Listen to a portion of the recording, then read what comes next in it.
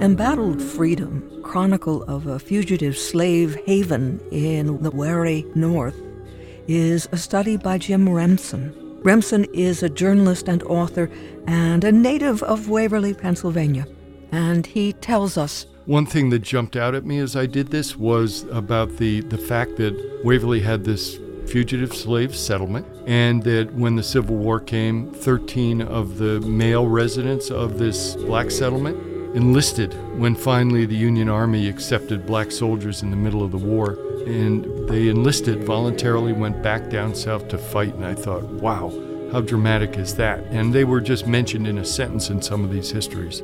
So you have this conflict that runs all the way through the story of the reformers, the abolitionists, the people championing black people, and black people themselves fighting for their rights, and the folks who are digging in their heels against it and fighting it tooth and nail all the way along. And I think it's important that we know it. We know how it's in our bedrock of the culture here.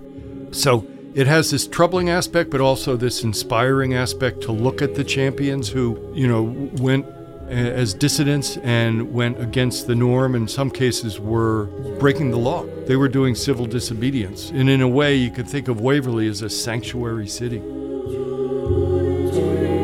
Words of author Jim Remsen from his study, Embattled Freedom. The Waverly Community House is marking Black History Month with a lecture series Sundays in February. On February 18th, for example, we'll learn about the black troops Remsen just cited. E.J. Murphy is an educator and a public historian, as well as director of the Destination Freedom Program at the Waverly Community House. E.J. Murphy stopped in at the WVIA studios to talk with Chris Norton about the series. Just for our site at the Waverly Community House, every Sunday of February, we are going to be hosting a lecture that is centered around some sort of black history related to northeastern Pennsylvania. We thought this was a good idea to highlight not just our program and some of the things that we talk about in our program overall, but to specifically address the issue of black history and to recognize the month of February as Black History Month. So each weekend, we're going to have different topics to kind of focus on. Again, our program is about Waverly, so it tells the story of the entire town, the entire village. So I'll get in a little bit about that, but then I'll focus on, again, the specifics of how we highlight Waverly's Black history. Then I will kind of tie that to the development of our program, so how it started, there's the walking tour and the self-guided map that we have. And then I'll get into how we've kind of grown. And one of the areas of growth that we saw was in outside interest in our program. And not just around the area, but also nationally. The story of the Underground Railroad became a national topic of discussion especially when it comes to public history sites. How do people talk about and present the issue of slavery, and how does it connect to different areas of history? The National Park Service started a program called the National Underground Railroad Network to Freedom Program, and we are a part of that program. So I'm going to talk a little bit about the Park Service. There are different historic sites that cover issues related to slavery, and then how they chose to interpret those sites. Because that was a big discussion in the National Park Service for quite a long time, was how do you address, specifically at Civil War battlefields, how do you address the causes of the war and the issues that surrounded the war besides just the fighting itself? So we don't have a Civil War battlefield here. What are the key sites in Waverly that you focus on?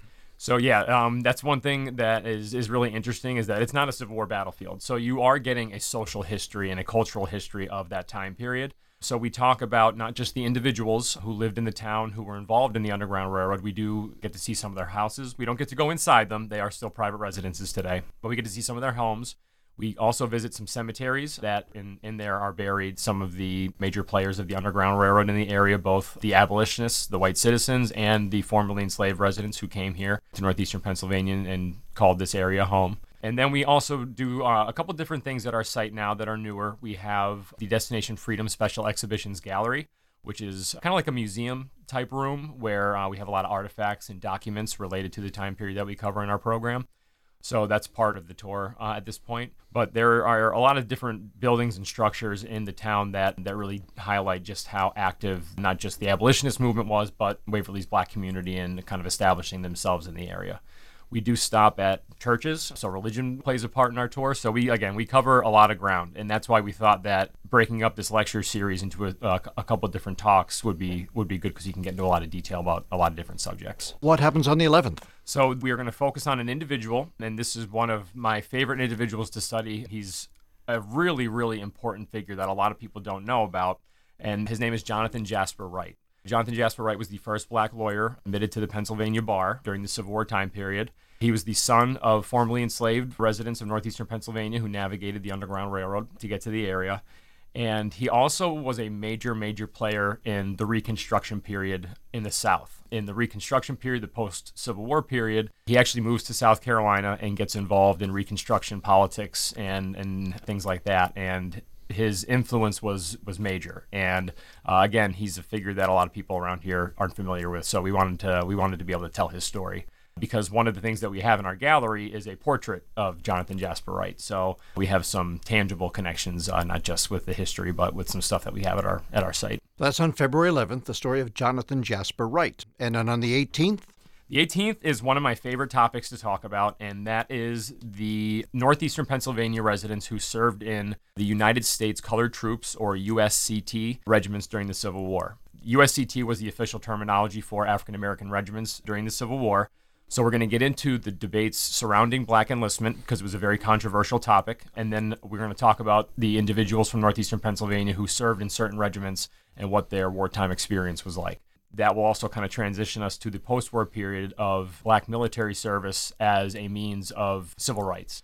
Soldiers who are going to come back after fighting in the war and are going to use that military experience to advocate for, voting rights and full citizenship for African Americans. So that's going to be a really interesting one, and it has a lot of different ties to different parts of northeastern Pennsylvania, not just Waverly. And then the series wraps up on February 25th with the story of Frederick Douglass, who had an immense impact on his day.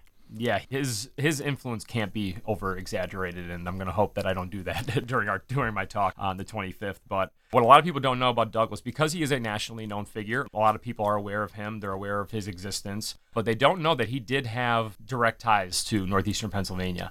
He made his way to this area a couple times to speak, including one stop in Scranton in the years immediately after the war. And he also just had, in terms of his ideas and the way he spoke and kind of like the political motives of kind of what happens in his life as the war comes on and he becomes a very serious advocate for not just civil rights, but political issues as well. We're going to talk about how his ideas influence people here in northeastern Pennsylvania as well. And it's very interesting because him and Jonathan Jasper Wright, the subject of the one talk we were just speaking about, they actually kind of moved in very similar circles in terms of politics and the civil rights movement during the Civil War period. So we're going to make some connections between those two guys as well.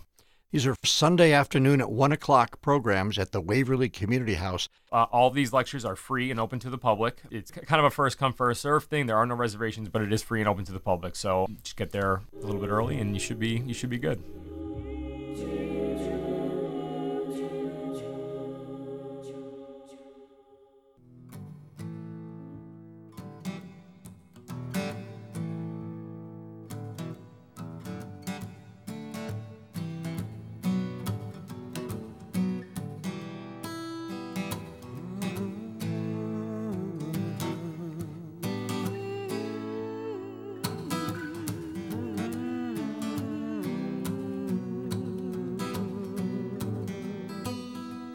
Follow the drinking gourd, follow the drinking gourd, for the old man is a-waiting for to carry you to freedom. Follow the drinking gourd.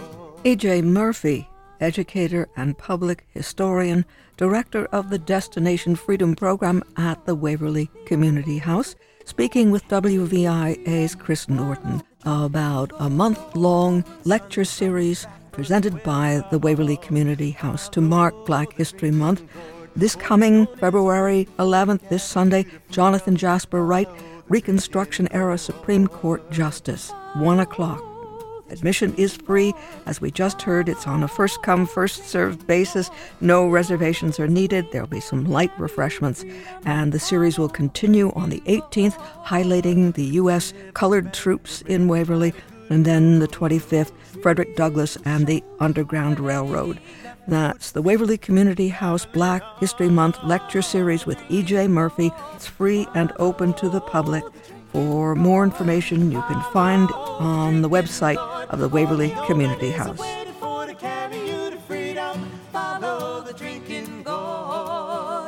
Kim and Reggie Harris from their album Steal Away, Songs of the Underground Railroad on Appleseed Recordings, as we heard a conversation with E.J. Murphy and WVIA's Chris Norton concerning the Waverly Community House Black History Month lecture series with E.J. Murphy.